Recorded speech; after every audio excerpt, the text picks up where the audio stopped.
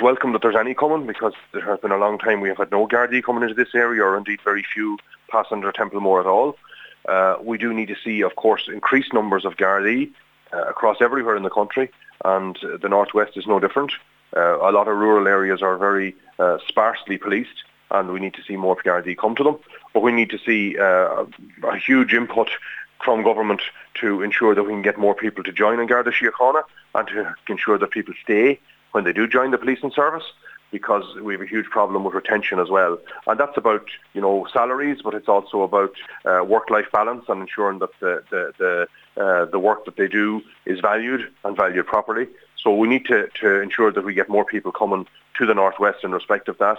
We certainly see that in Sligo, where we have decreased numbers in the policing, of roads policing numbers, and in other units as well. And we need more community police to be out there working with people in the community to ensure that we can keep crime down and keep communities safe.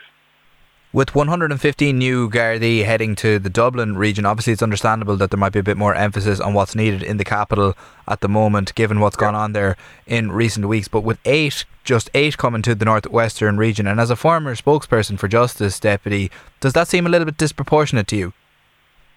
Well, it does, of course, very disproportionate. But, having said that, we also have to recognise, and all of us from all over the country, Dublin is the capital city, and we go there regularly, and unfortunately for some time people have felt very unsafe there, and certainly traders and those in retail have been under huge stress with shoplifting and with all kinds of problems. And that's the same, of course, in many of our towns across the region as well. So, it's about balance, of course, and we have to have adequate resources everywhere. But our capital city certainly needs to get as much resources as possible and as quickly as possible to deal with the menace of antisocial behaviour and shoplifting that we see in that area, and indeed more serious crime. But we also need to see them coming to the Northwest also, and coming to places like Sligo and Leitrim and Donegal.